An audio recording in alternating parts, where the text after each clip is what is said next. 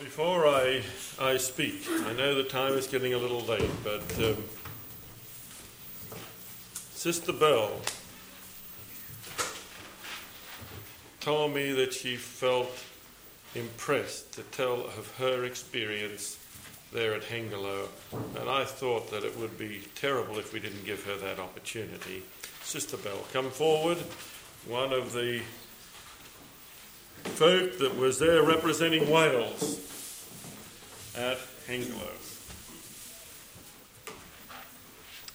Well, I felt I had to say something because I was rebaptised there, and I think it was the happiest day of my whole life, and I could really say amen to all the vows, because I was baptised 29 years ago, and I was young, and I hadn't experienced the things that I've experienced since, and I also went away from the Lord for a number of years. So I really felt that I had to be baptised, and I could really say amen to each of the vows because the Lord had shown me each one in my life, and I had been practising these vows, and so it was wonderful to hear them and know that I knew what they were all about. And it was just like a taste of heaven in Hengelo. I think it was the fellowship. It was wonderful to meet all these different people from all different parts of the world and all feeling as one. And Pastor Russell Standish, who baptised us, he didn't come till Thursday, so he didn't really get to know all of us very well, but he seemed to know so much to say about each one of us before we were baptised. I had met him before, so he knew a little about me, but he just was able to say so much. He remembered something about each one of us, and we thought that was wonderful. And also, I realised afterwards that when we were baptised, no music was being played at all, and yet the Holy Spirit was there more than ever before. I'd never felt the Holy Spirit in a meeting like it before. And the morning meeting was wonderful. The communion service was just, well, we didn't think of time. Time just went on, and the ladies went over into the house, and we had to have about 4 sessions of feet washing, and we washed people's feet that, we couldn't speak their language, but we all were as one. And after the baptism, it was getting late then, and it was tea time, but people didn't bother to go and get their tea. They all came. There must have been hundreds. It took about an hour. They all came and shook hands with us.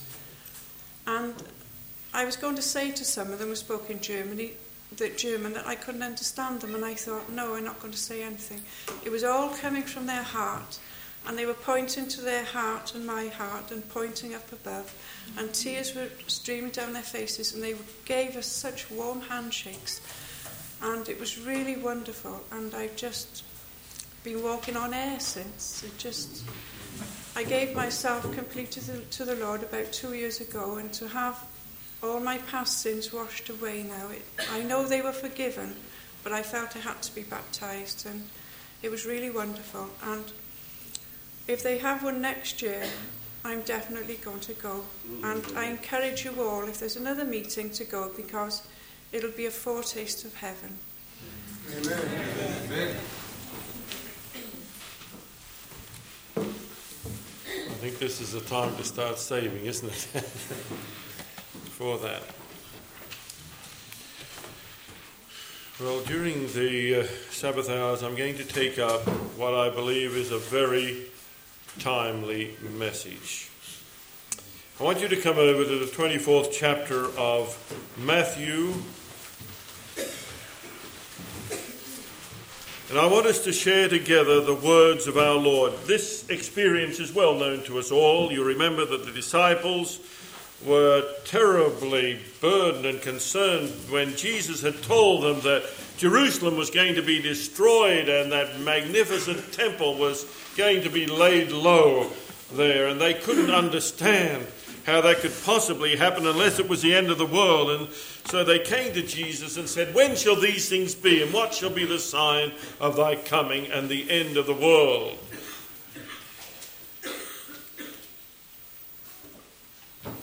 I'm going to talk about the first response of Jesus. I could spend a lot of time here this morning talking about the remarkable set of signs that are given. I'm so thankful the disciples asked Jesus that question. And I'm so thankful that 3 of the gospel writers have recorded what Jesus said in response to that question. For we have a bountiful supply of the evidence of the soon coming of Jesus as a result of Matthew 24 and Mark 13 and Luke 21. But I am especially concerned about the first response of Jesus in verse 4.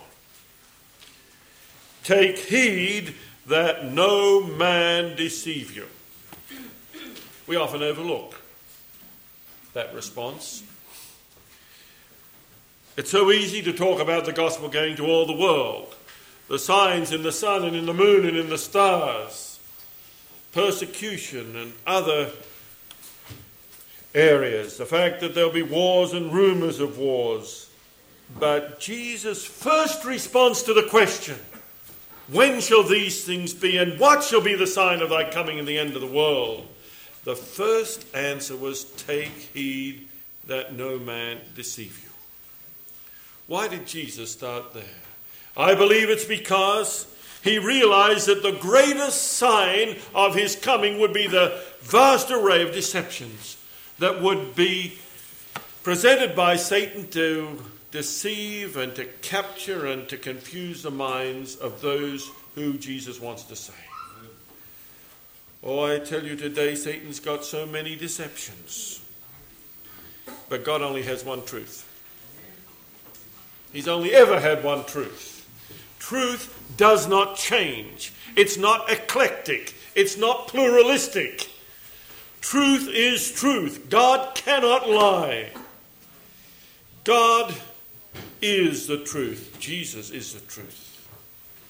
Satan is the father of lies. I'm not going to get very far this morning in what I'm going to deal with, but I'm going to tell you what I'm going to deal with, and that's one deception that is coming strongly into our church today, and many very faithful Adventists are being caught up with this deception. I'm talking about the deception of time setting.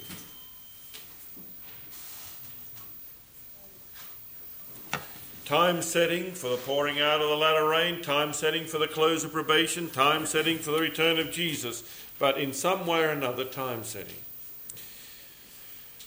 And what I say here today will not be meant to be an attack on those who are involved in time setting, but to go through gently and carefully with you what the counsel of the Lord is. What does God say about time setting? Take heed that no man deceive you. You'll notice in verse 24, for there shall arise false Christs and false prophets, and shall show great signs and wonders, insomuch that if it were possible, they shall deceive the very elect. Now, last night we discussed the fact that Satan's war is not against the church as a whole.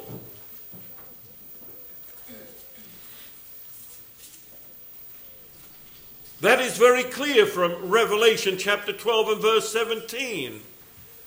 And went to make war with the remnant of her seed, which keep the commandments of God and have the testimony of Jesus Christ, or the spirit of prophecy. Satan is not attacking the rest of the church because they're already part of those who are lost unless the grace of God comes upon them. Only the remnant, this tiny remnant that is spoken about, this remnant that is weak and feeble, which Isaiah tells us about, that remnant alone is Satan assaulting. And he's made war. And for 6,000 years, the nefarious mind of Satan has been devising and testing all sorts of deceptions so that if possible, he can actually derail the membership of this church. And with great sorrow, I have to say, he's been remarkably successful. But with great joy, I have to announce he hasn't been totally successful.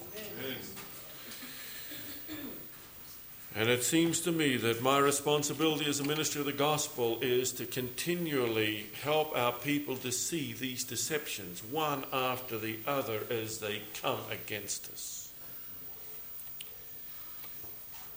And all today I'm going to be dealing with this issue, the history of it, what the counsel of God was, how the servant of the Lord responded to these deceptions as they came. Because it only matters what God has said.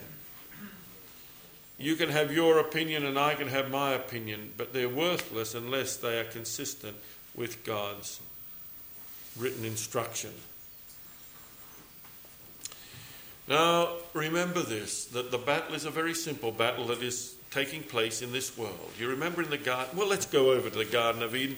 We must not hasten on too fast so that we lose the use of God's word. In the 3rd chapter of Genesis, we have a very clear picture that all of us must keep in mind. Here is the serpent in that tree of the knowledge of good and evil, the one tree that Adam and Eve were told that they must not eat of the fruit thereof. And you'll notice that Satan didn't come out and say, make a statement. He asked a question. An innocent question. Or was it? Verse 1. Yea, hath God said, ye shall not eat of every tree of the garden? Now Satan full well knew what God had said. We don't know the tone of voice with which the serpent spake. Did he speak in a kind, musical voice as if he genuinely wanted to know? Did he speak with a little bit of cynicism in his voice? Was he downright sarcastic? You know, any statement like this could have a different tone of voice to it that would change the whole meaning, wouldn't it? But whatever he said, we've got to recognize that Eve defended God. In fact, she got almost carried away with the defense of God. You'll notice, and the woman said unto the serpent, we may eat of the fruit of the tree of the garden, but of the fruit of the tree which is in the midst of the garden, God hath said, ye shall not eat of it, neither shall ye touch it, lest ye die. Now, God had not said, lest ye touch it. However, it would have been wise not to touch it. Because if she had not touched it, she would not have eaten it.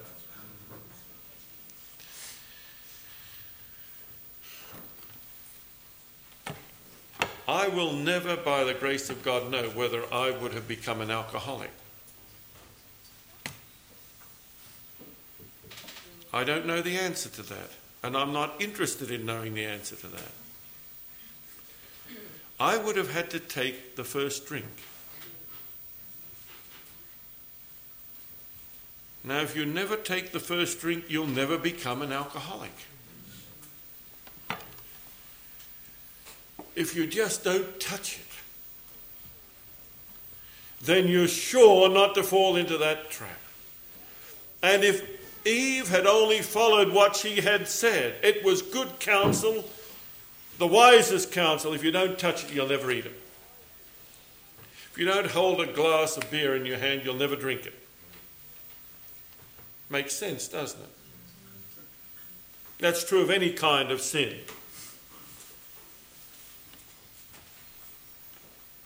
But you notice Eve was right on God's side.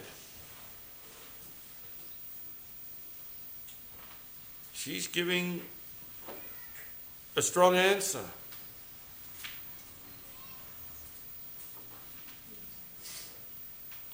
Verse 4, it doesn't take long for the scene to change, does it? And the serpent said unto the woman, ye shall not surely die. Now, if you'd stopped there, he may have not got very far with Eve. But you will notice that he gave a reason. He placed a doubt in the mind of Eve as to the motives of God. Now, he was practiced at doing this. That's what he did up in heaven with the angels. He questioned the justice and the love of God to the angels, until they too began to doubt whether God was all loving and all just. And here it is. Verse 5 tells you the doubt that he placed in her mind. She'd never had a doubt about God before. Never. And here was the first doubt. Now, the doubt was not sin. It wasn't her fault that Satan said this. But she allowed it to ferment in her mind. And she started to lose confidence in the word of God. Listen to it. For God doth know that in the day ye eat thereof, then your eyes shall be opened, and ye shall be as gods, knowing good and evil.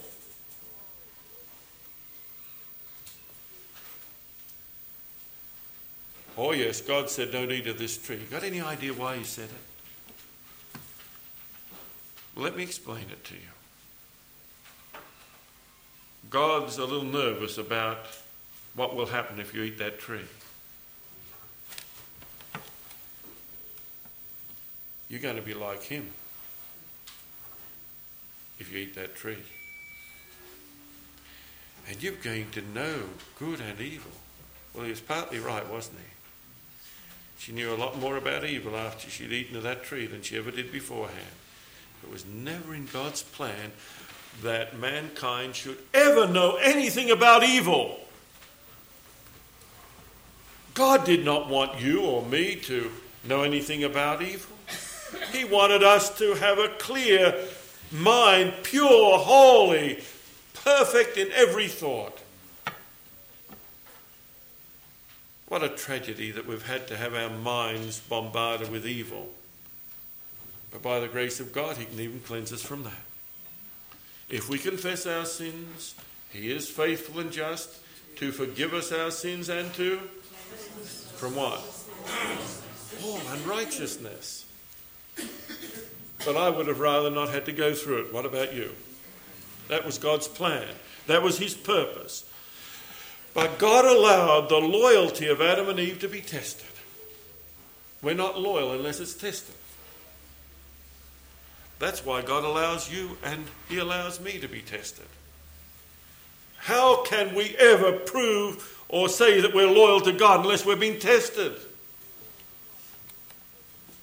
And each one of us has and is and will be tested. But remember this, that every test that comes, God is able to give the victory if we are surrendered to him. He will not suffer us to be tempted, that means tested, above that we're able, but will with the temptation also make a way of escape that we may be able to bear it. 1 Corinthians 10:13. And here was a simple test. The word of God or the word of Satan.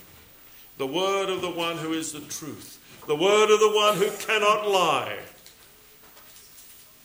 And the word of the one who is the father of lies. That's a pretty easy choice, isn't it? You couldn't make a mistake, could you? But before we condemn Adam and Eve, remember that's a test that every one of us has to pass.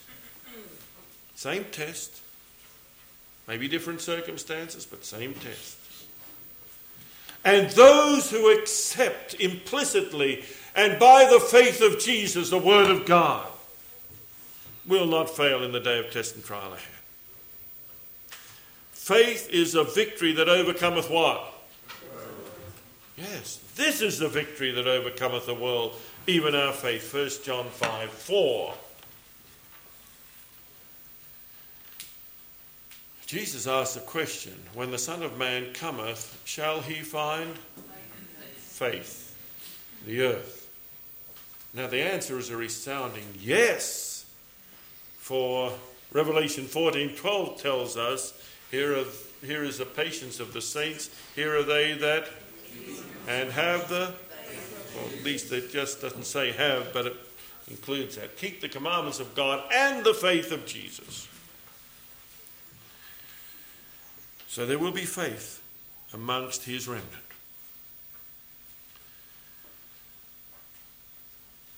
Paul tells us that which is not of faith is sin. Unless we live by the faith of Jesus, we will not live a life of victory. There must be total confidence in God's word. When he speaks, we must follow. Don't ask why. Sometimes God will tell us, sometimes he won't, but we know it's the right way to go. And men and women today are being called in this final generation to have the faith of Jesus, to walk by faith.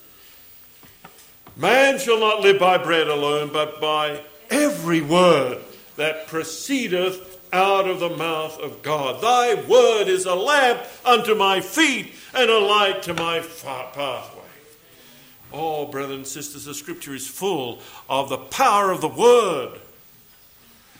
And at the end of time, there will be two groups of people, those who have accepted the word of God and those who have accepted the word of Satan. Take heed that no man deceive you.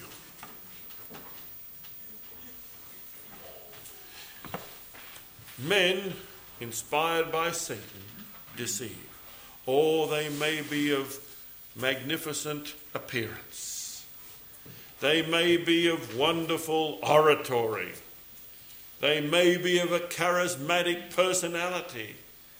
They may appear to be so loving and so wonderful, but if it is contrary to the written word that God has given to his people, we must ignore it, we must shun it, we must reject it like the plague.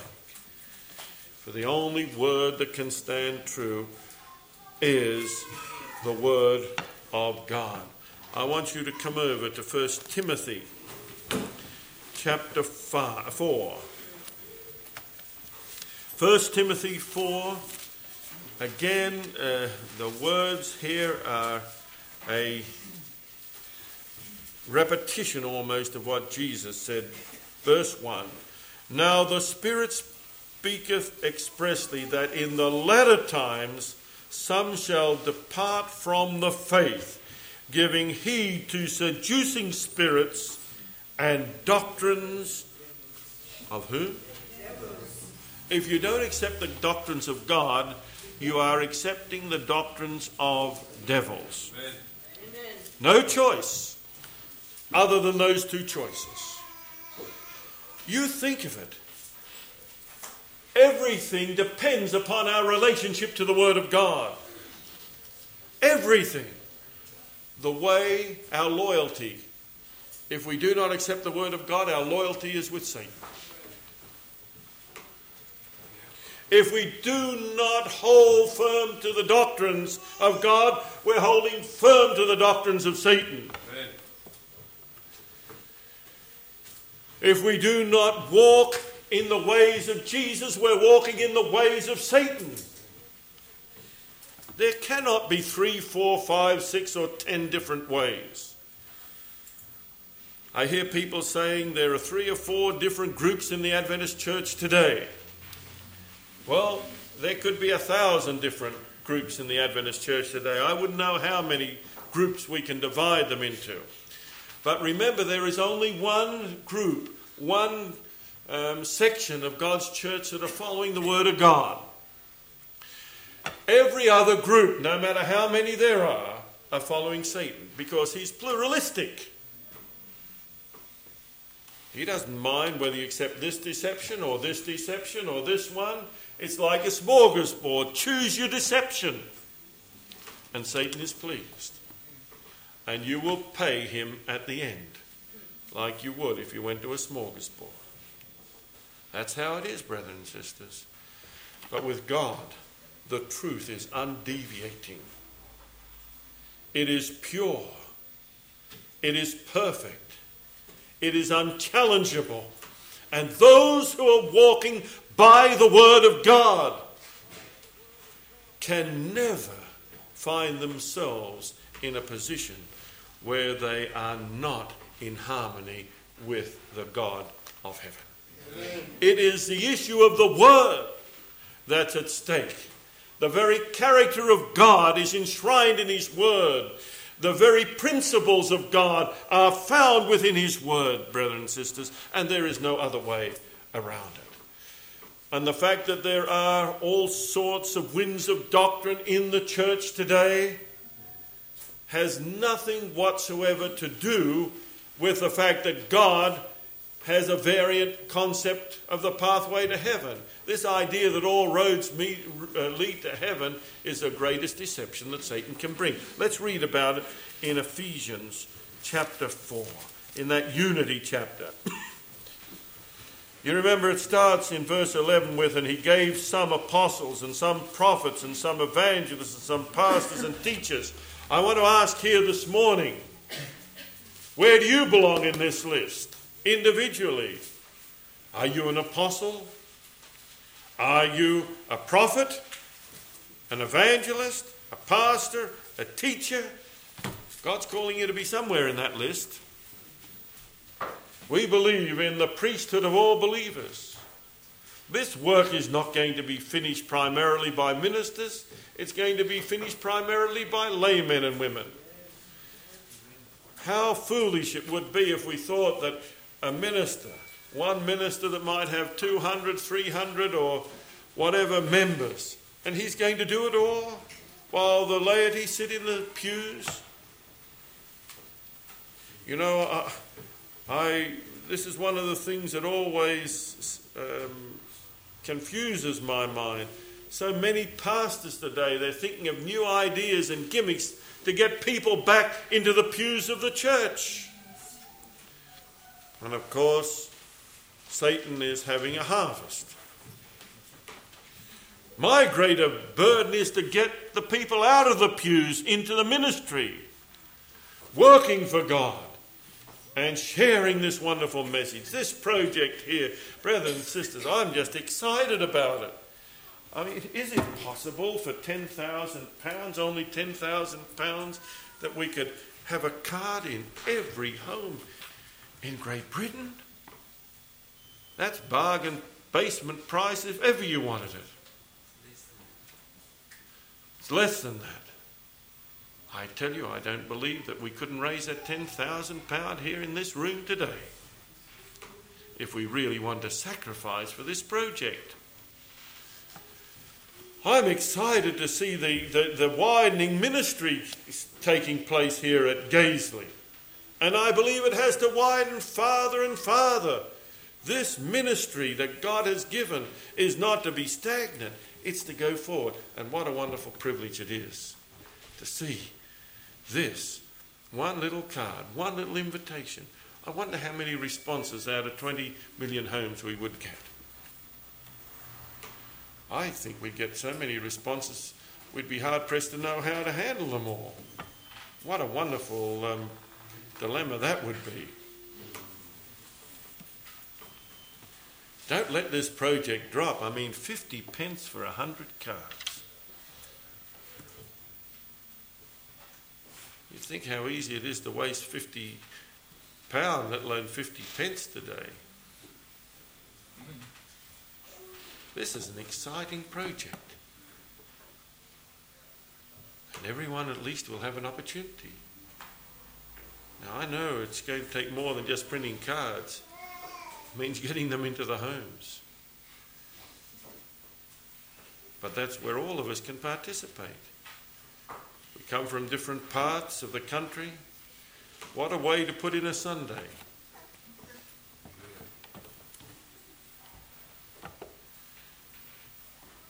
What a way to spend our vacation. Well, we'll go up to northern Scotland where no one's up there, and then we'll spend our vacation putting in these cards. Or we'll go over to northern Wales or across to Ireland or somewhere. Or maybe we'll just stay close by and we'll do it. Listen, this is the end of time, brothers and sisters. This is not a time for us to just waste in daydreaming, is it? This is a time to be fully committed to this work. And what you heard this morning was just exciting. But anyway, it goes on to say, verse 12, for the perfecting of the saints, for the work of the ministry, for the edifying of the body of Christ. What's the body of Christ? His church. Till we all come into the unity of the faith. It doesn't say just unison or compromise, but into the unity of the faith and of the knowledge of the Son of God unto a perfect man. I don't know how people can miss these texts of Scripture. Perfect man. Unto the measure of the stature of the fullness of Christ, that we henceforth be no more children tossed to and fro and carried about with every wind of doctrine by the sleight of men and cunning craftiness, whereby they lay in wait to deceive, but speaking the truth. Not a truth, the truth. It's a definite, clear, definitive truth. But speaking the truth how? And I know that's what you, brothers and sisters, are attempting to do. I read all these things about people being so hostile and so divisive. Well, if there are divisive or hostile people amongst you, I'm finding it hard to find you.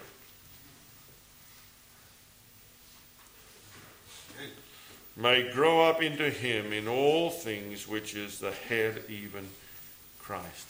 There are many warnings against deceptions, but the truth is the only answer. Therefore, every day we must study God's word.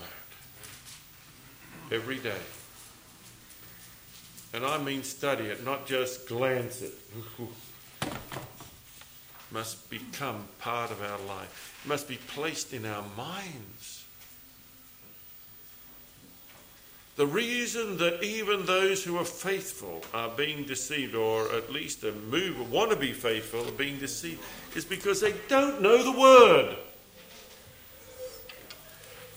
Now, I have some counsel for you, brothers and sisters, that has been a great blessing for me. Whenever I hear something new, no matter how well it's presented, even how logical it sounds, I ask the Lord to let me not allow my affections to go out to that. That sounds a strange way to say it, doesn't it?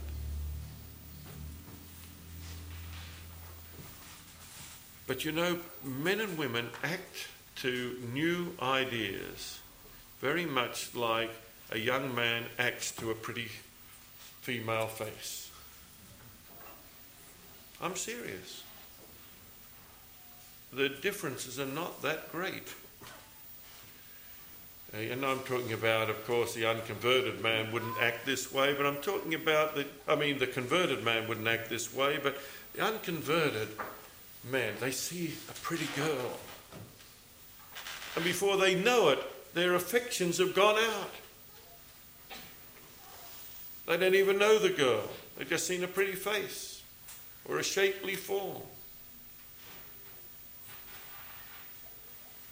And once they allow their emotions and their feelings and their affections to be tantalized by this girl, it's a very difficult thing to break away from it. They might get to know her and find she's got a bad temper, that she's selfish, that she's egocentric. They can find all sorts of things, but their emotions have already gone out. And sometimes they end up making a tragic marriage because they were impulsive.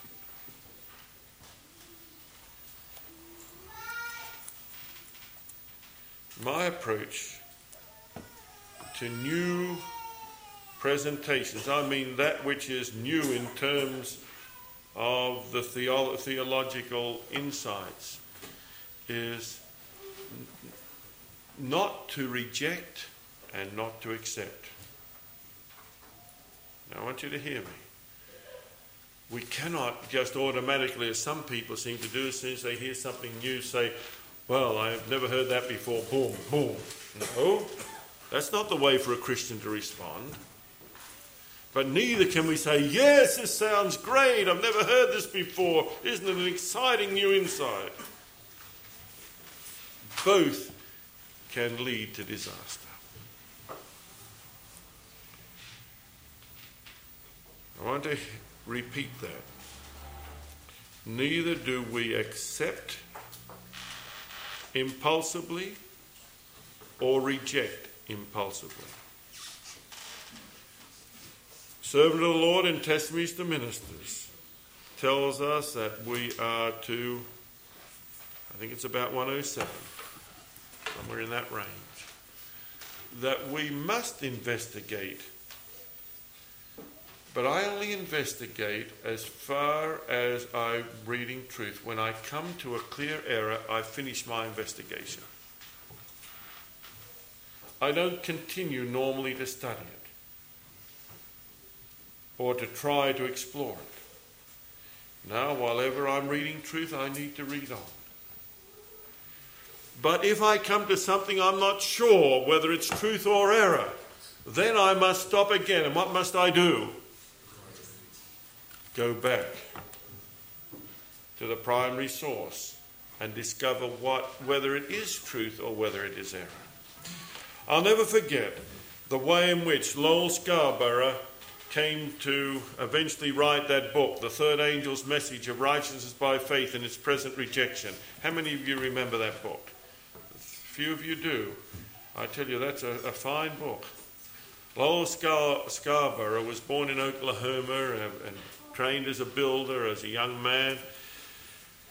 With his wife, became a Seventh-day Adventist, very faithful, and they moved to California, up to Northern California, and there they were faithful members of the Paradise Church, and he began to hear what sounded like new material being preached from the pulpit.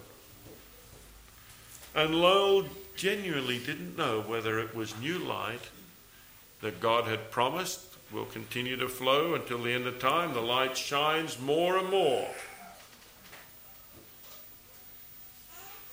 Or whether it was error. But like a good Berean, he went back to the Word and to the spirit of prophecy. And it didn't take him long to realize that this was deadly error. Now just say he had married it. Just say he'd allowed his affections to go out to this new, tantalizing material that he was hearing in the pulpit. Of course, you don't necessarily have to hear it in a pulpit. There's much of it going around in lay ministries today. But he did not do that. And in the end, he was burdened because he didn't see people concerned about it in this large church. They were going, hearing it, and it was obvious that they were accepting what they were hearing. And that was one of the main reasons why he wrote that book, so that laymen could at least have the opportunity of seeing the dangers that were there. Come to 2 Thessalonians 2. I realize this is talking about the Antichrist power, but I want us to see that it has an impact upon us. Verse 2.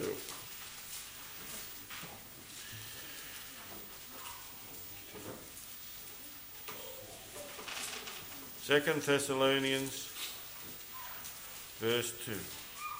And then we'll come to verse 3. That ye be not soon shaken in mind or be troubled. Oh, brethren, we've got to be secure, and sisters, we've got to be secure.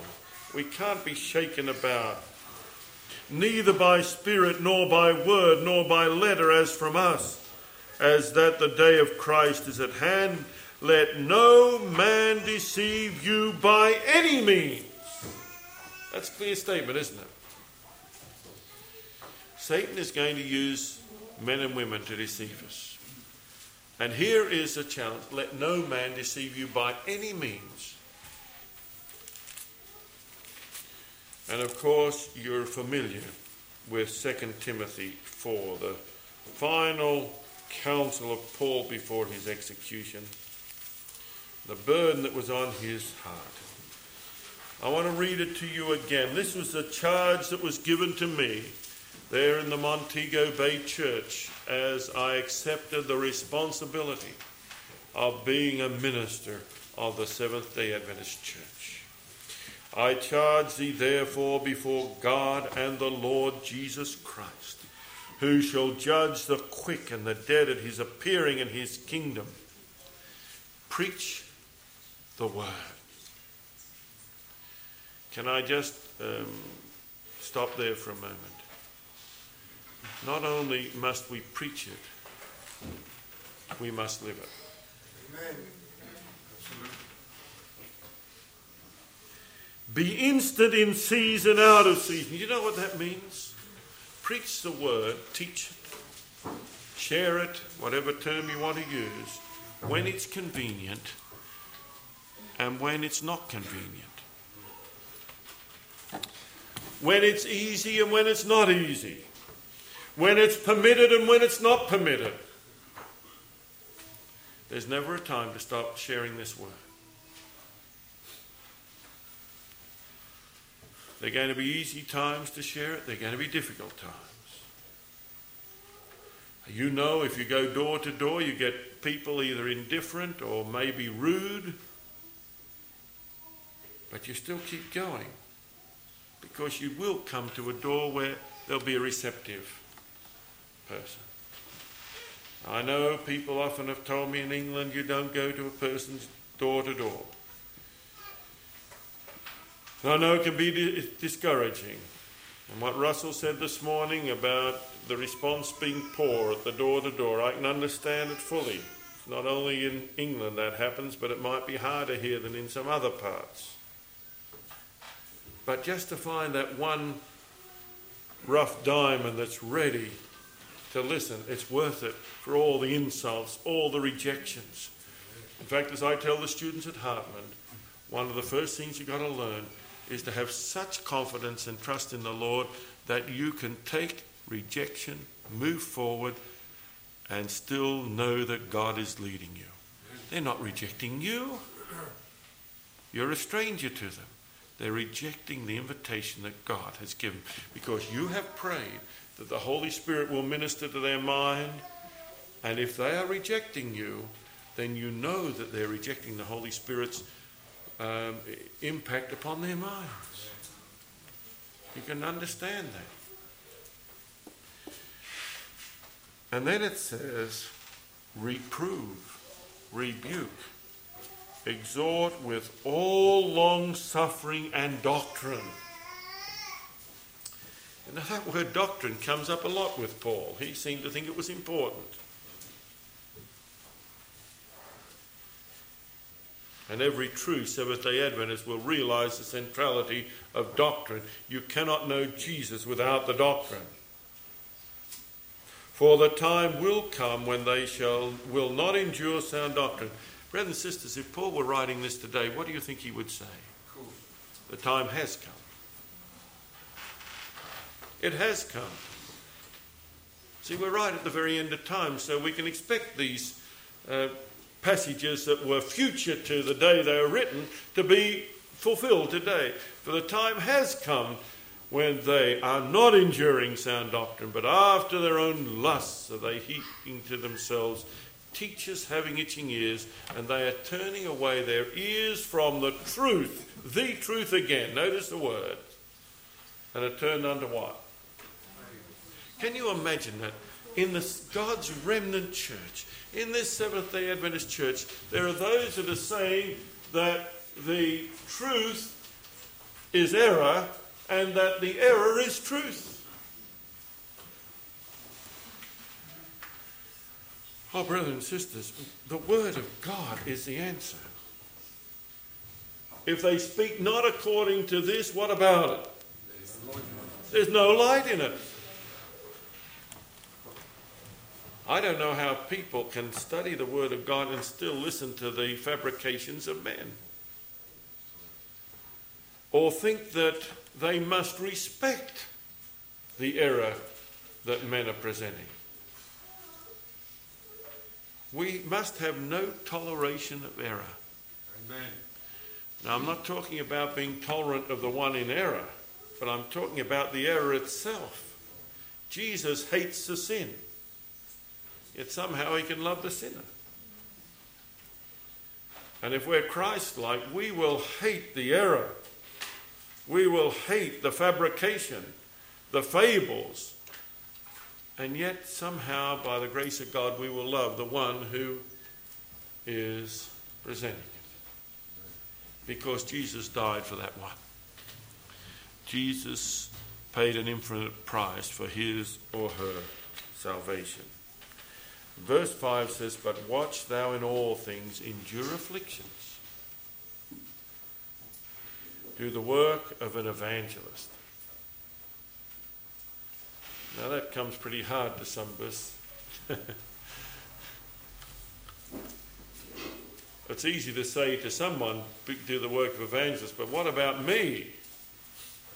Yes, all of us are to be evangelists. Maybe not public evangelists. Different ways to evangelize. This is one way to evangelize here, isn't it? Only one, but it's one way. But we're to be evangelists. Do the work of an evangelist, make full proof of thy ministry.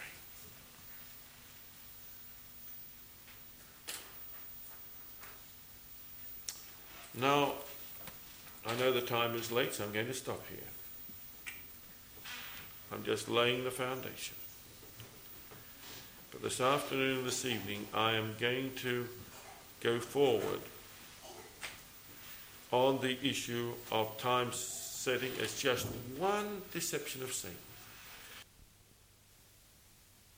Deceptions are much stronger for you and for me than it is for the world at large.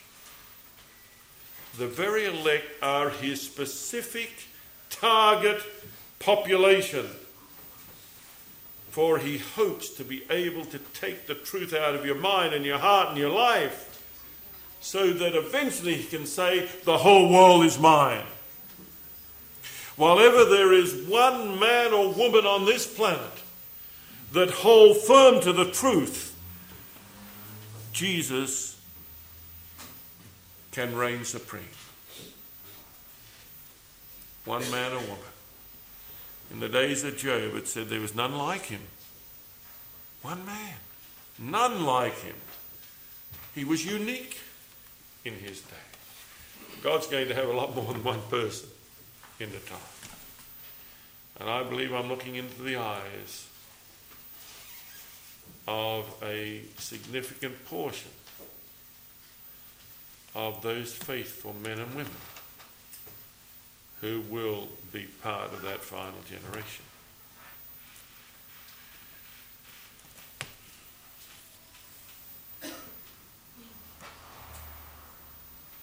If we gently go through the word together and we all agree that the word is the final arbiter, then it's going to be easy. Remember this, that the word is clear. It is simple. If you hear anything that's very complicated and complex, it's not the gospel. The gospel isn't meant for theologians, not meant for scholars or academicians. It's meant for everybody. It's written for ordinary human beings. And therefore it will be simple. And so that's the first test that I place on something. If people come to me with very complicated theological, that I've got to strain my mind to even be sure I know what they're talking about, I instinctively know it's not a God. The gospel is simple. The truth is straightforward. The principles are understandable by children. If you don't believe it, just try and teach 4 and 5 and 6-year-olds. They can understand these principles. In fact, sometimes they seem to understand it better than adults. I don't find it difficult to explain these things to my children. I wish it was as easy to explain it to adults as it is to my children. And my children are just like any other children.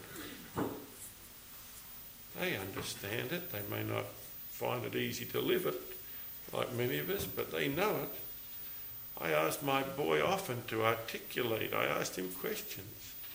I asked him questions on righteousness by faith. Nigel, can you live a righteous life? No. Well, how then do you live a righteous? Well, Jesus. You've got to get the children coming back with the answer so they at least know it. They'll never live it if they don't know it. Yes. I just wanted to ask you something. When you haven't actually got Christ in your life and your life is so steeped in what we recognise as sin, which a lot of people that don't have Christ, they find it hard to distinguish between sin and truth. That's when I found that there's a problem with a lot of people who don't have Christ in their life to be able to understand the Bible. Because you're saying spiritual things are spiritually discerned. Yes, that's right. That's exactly right. Yeah. There has to be that full Spiritual discerning. That's right, full commitment to Christ, that spiritual discernment. But when you have that, it's very simple. Yeah. Yes, when you don't have it, and even some of us in our Christian experience, I think, it's easy to say that, but I know that I'm continually being graced by the Holy Spirit. It's not something that happens to you overnight.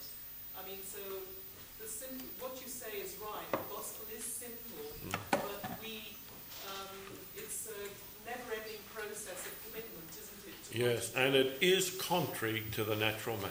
Right. That's the issue. Well, brothers and sisters, I want us here today to just take hold of this word. May it truly be a lamp and a light to each one of us. And as we go through my burden on this time setting, and as I look at the efforts to time set down through the 1850s and in the 1890s, and the way Ellen White responded to those time setting efforts, and how closely they parallel what is taking place today in the Adventist Church, I hope that we'll all be able to come to a unity of our understanding of this. May God bless you all.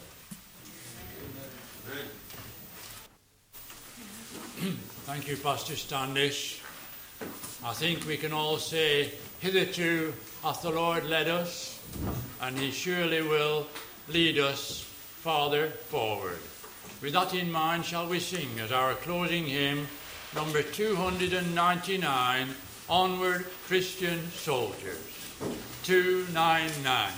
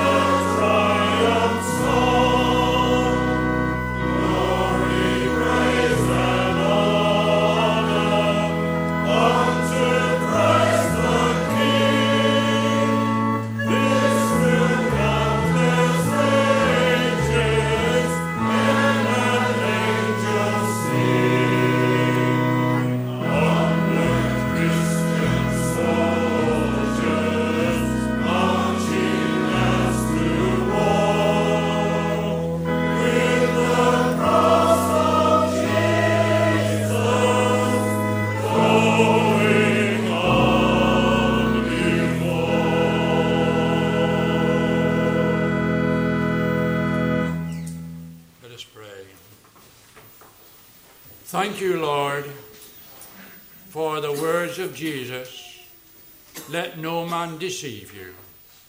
Words of warning. But thank you, too, for his words of encouragement and victory. Amen. He that overcometh, even as I overcame, shall be with me in my throne, even as I overcame and am seated with my Father in his throne.